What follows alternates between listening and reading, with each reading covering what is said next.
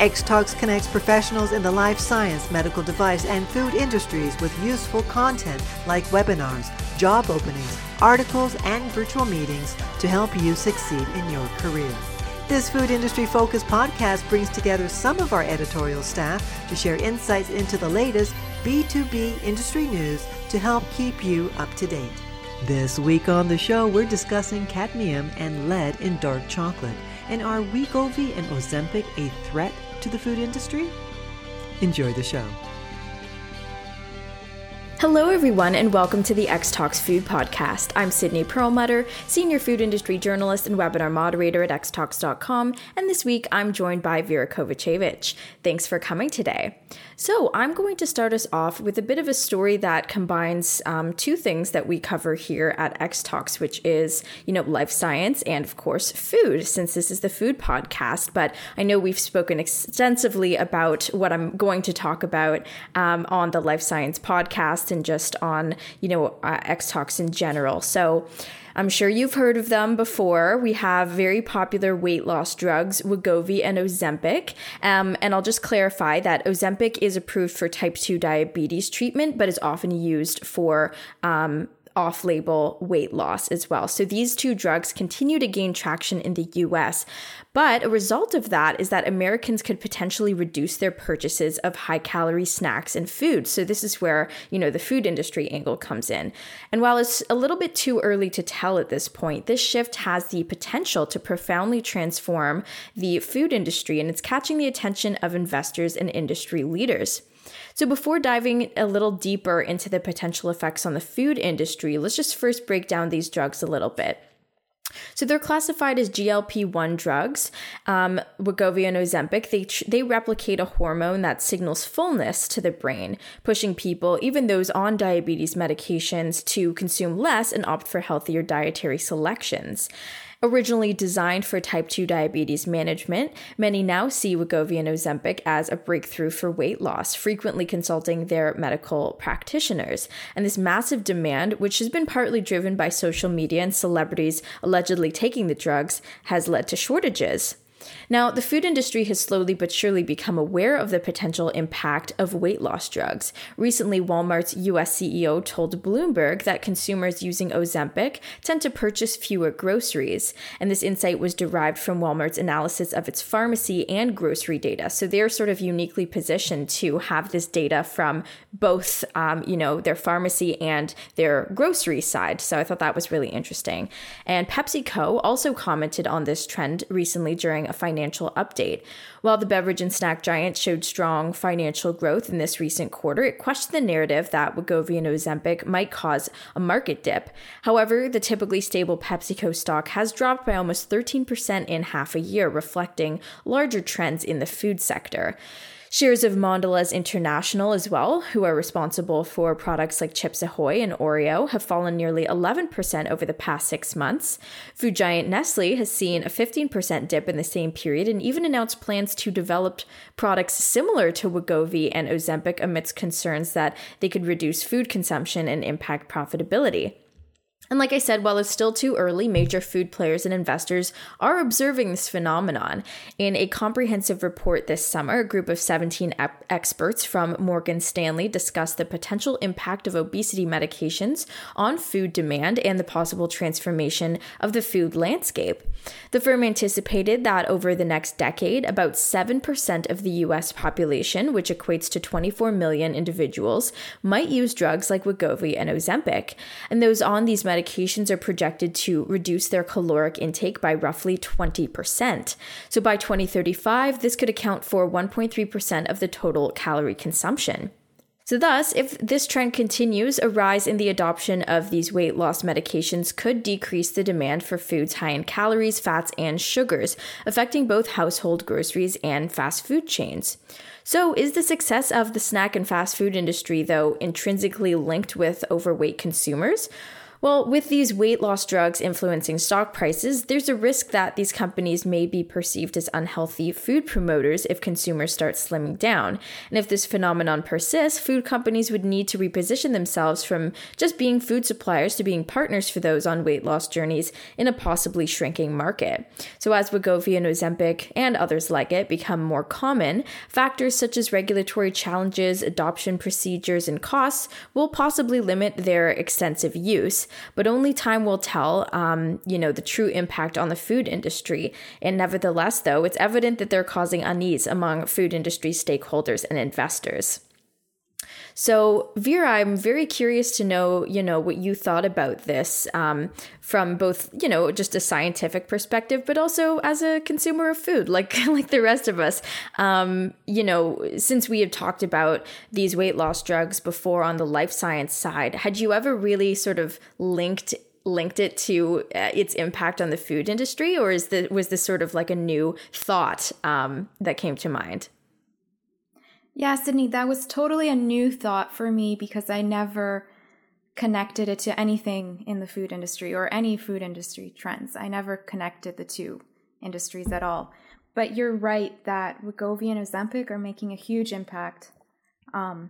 We'll see their sales numbers next year, but I think it's going to be phenomenal. And actually, I was in the drug mart or the pharmacy the other day, and I was at the counter, and then I just had a look at the fridge behind them, and it was all Ozempic boxes for people to pick up. It was just filled, just Ozempic. And so I know there is very high demand for these new drugs.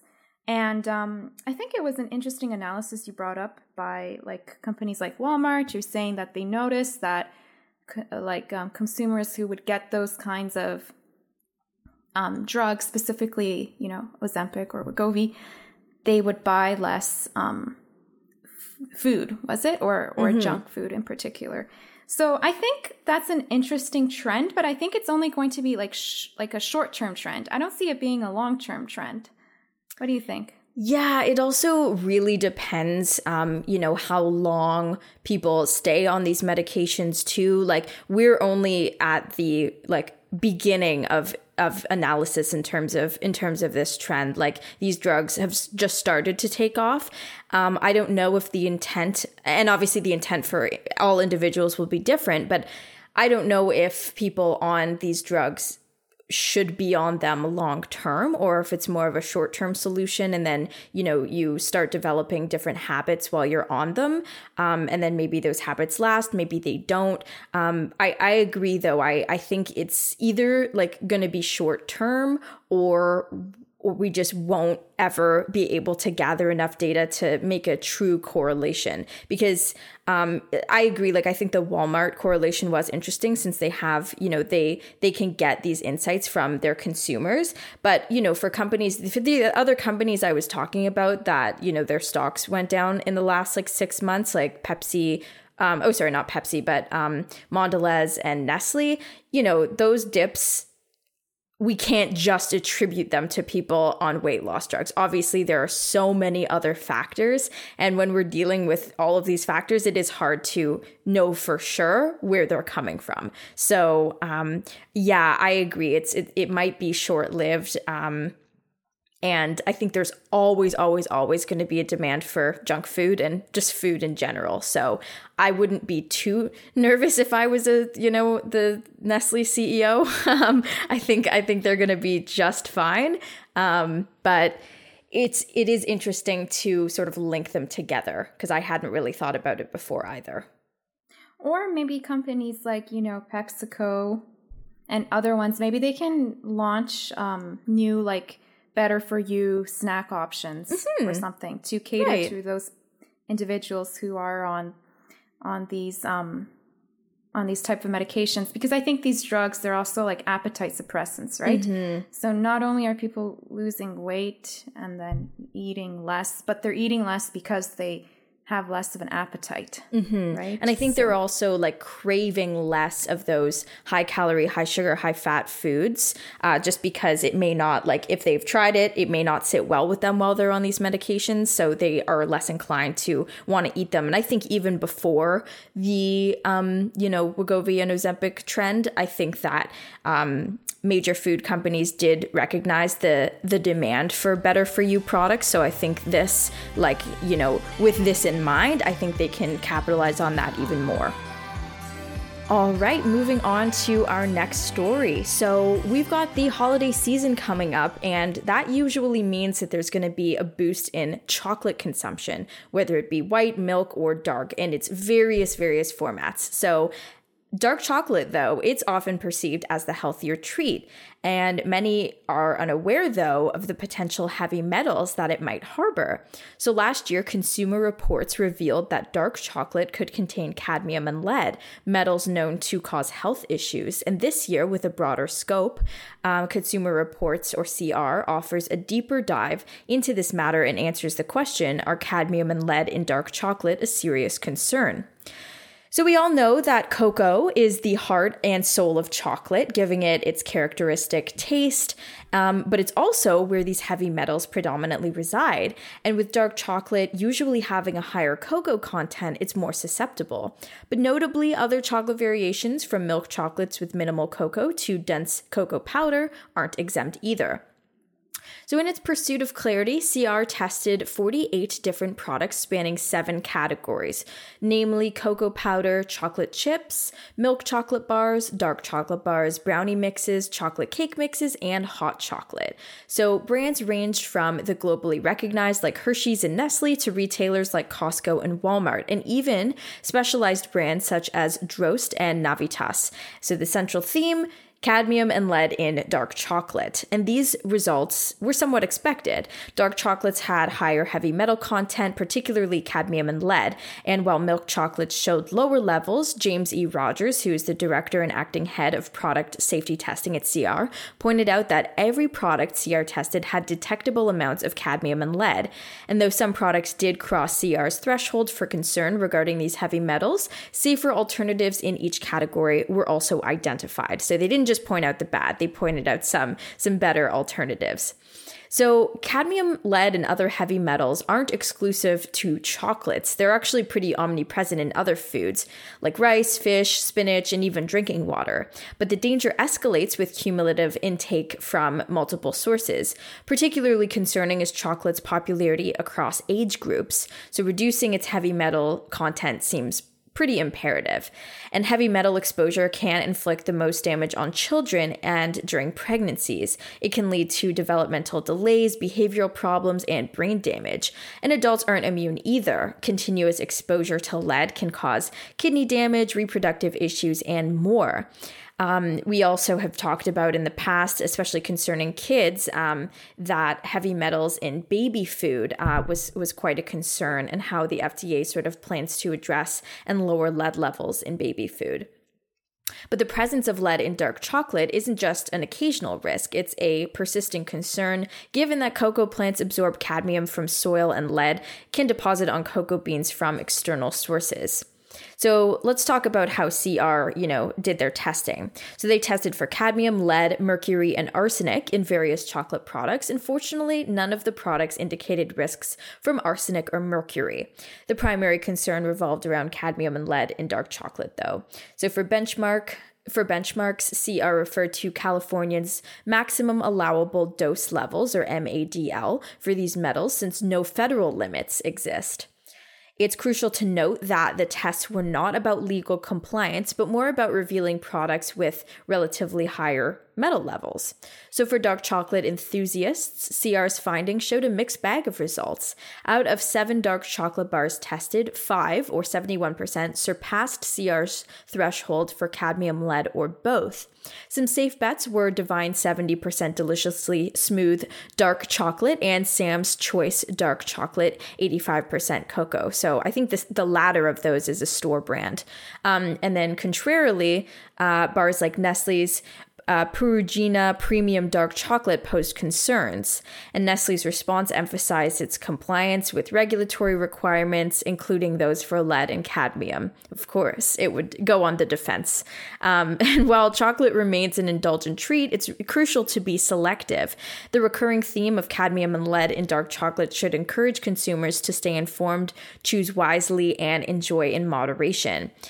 So this was a relatively, new discovery for me. I hadn't really looked into, the health risks of dark chocolate. I, like many others, always perceive dark chocolate to be the healthier option. I think it's lower in calories, and it often has more, I think, antioxidants or offers more health benefits, I believe, than milk or white chocolate. So I had never really thought about there being risks to it, including heavy metals. But, its heart, cocoa, if it's absorbing these heavy metals from soil, that's pretty important. And then it also made me think about what other foods could potentially harbor heavy metals that I hadn't thought about before. But we'll just focus on chocolate for the time being. So, Vera, is this a risk that you knew about, or was this new to you as well? Yeah, this is totally new to me. Like, I didn't know at all that these heavy metals would be found in chocolate. But, like you said, it makes obviously more sense why they're found in higher amounts in dark chocolate, obviously because of the higher percentage of, how do you say it, cacao? I think cocoa. Okay.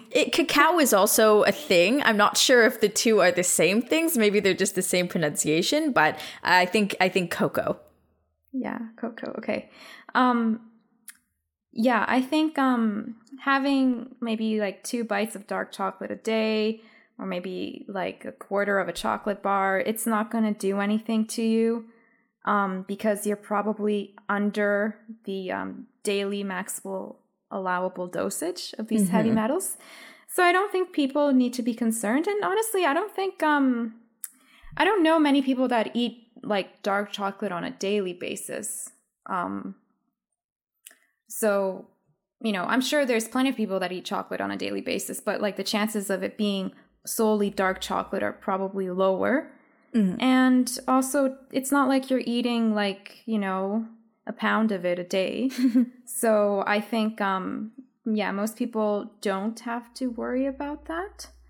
But it's interesting that,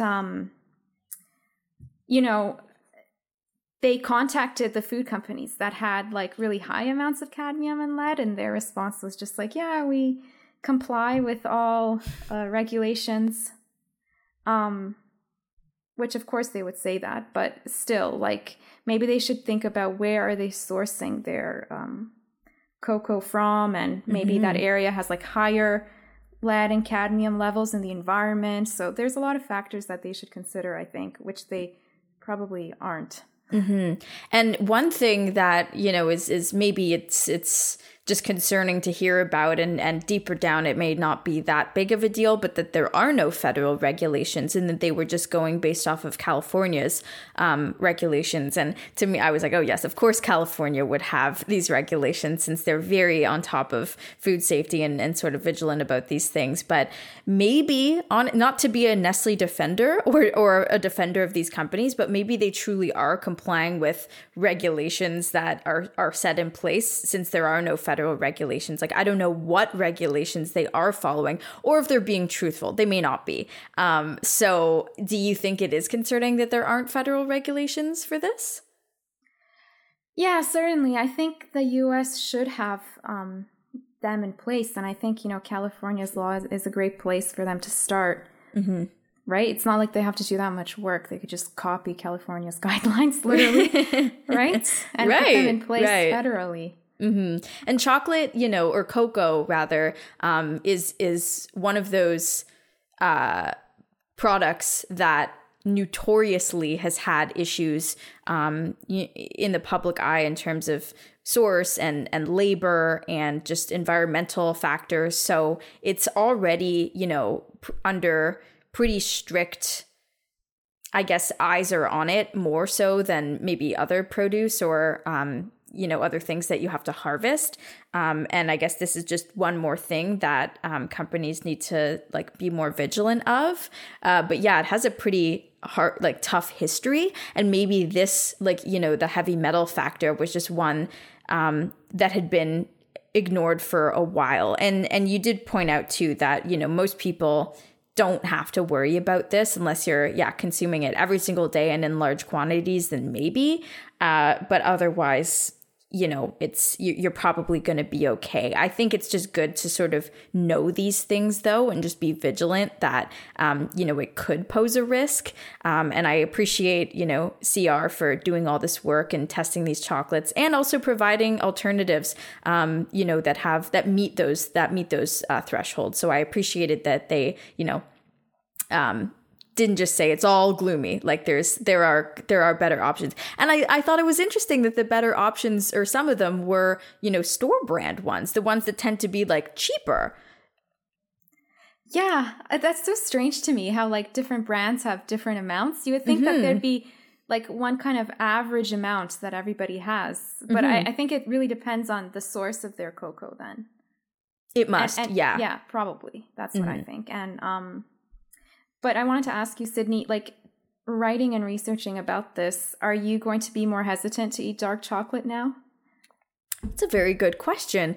I'm one of those people who prefers milk chocolate. So, however, I definitely enjoy like a high quality Lindt dark chocolate bar. Those are phenomenal.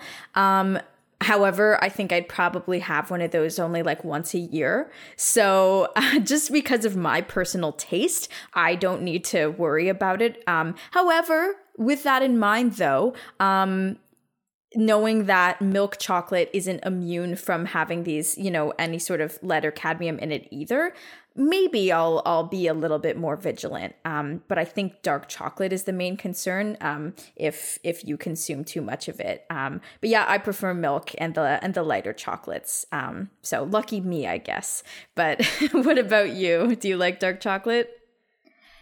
Yeah, actually, I do really like dark chocolate, and like, just thinking about like, a dark chocolate fudge or a dark chocolate cake. I absolutely love those. And yeah, me and my mom, we generally, if we buy chocolate, we aim for dark chocolate just because it usually has less sugar as well. So that's a reason. Like, I think a lot of people who want to lower their sugar consumption go with that option. But yeah, like I said, like we don't eat more than, like 20 grams of it, just something to put in your mouth, like a little snack. But now that I know, I'm definitely going to be a little bit more risk adverse to dark chocolate. Just because, like there's no benefit to having lead or cadmium in your diet. No, it's not like magnesium, where you can take magnesium supplements. This is like, there's no benefit of this. It's only detrimental. So yeah, I think I will be a little bit more aware of how much I'm having. And I think it's just one of those lessons of, since I thought it was a healthier option, and in terms of the nutritional profile, it certainly still is. But I think it just is a good lesson in just like doing a little bit more research and diving a bit deeper into things that we perceive as healthy, similar to, saying like, just because it's like natural or naturally occurring, that means it's healthy. That's not always the case. So I think this is just a good like lesson in there's always a little bit more under the surface level that we may not know about, and we could always look into a bit more. And I think for children especially, I mean, it's more important for sure, since it can have much more detrimental impacts on kids. Hopefully there aren't too many children dark chocolate connoisseurs out there. I think it has always been more of an adult delicacy than it is for kids, since I think they tend to prefer the lighter chocolates like myself. But yeah, definitely good to note and just be aware of if you consume a lot of dark chocolate. All right, well, that's the end of this episode of the X Talks Food Podcast. If you like today's show, don't forget to rate, review, and subscribe. Thanks, everyone, and see you next week. Bye. Bye. Thanks for listening to the X Talks Food Industry Podcast. If you enjoyed our discussions today, please share the episode with your friends and colleagues, and be sure to subscribe in order to be notified when a new episode is released. To join in on the discussion, you can find X Talks on social media. Email podcast@xtalks.com or comment on the articles directly. Links are in the show description. Take a moment to join our community at xtalks.com to get access to everything we have to offer, including webinars, job listings, virtual meetings, articles, and more. The views and opinions expressed in the podcast are those of the speakers sharing them. They should not be taken as professional advice and do not necessarily reflect the policy or position Honeycomb Worldwide. For further information, email us at podcast@xtalks.com. Thanks for joining us, and we'll see you next week.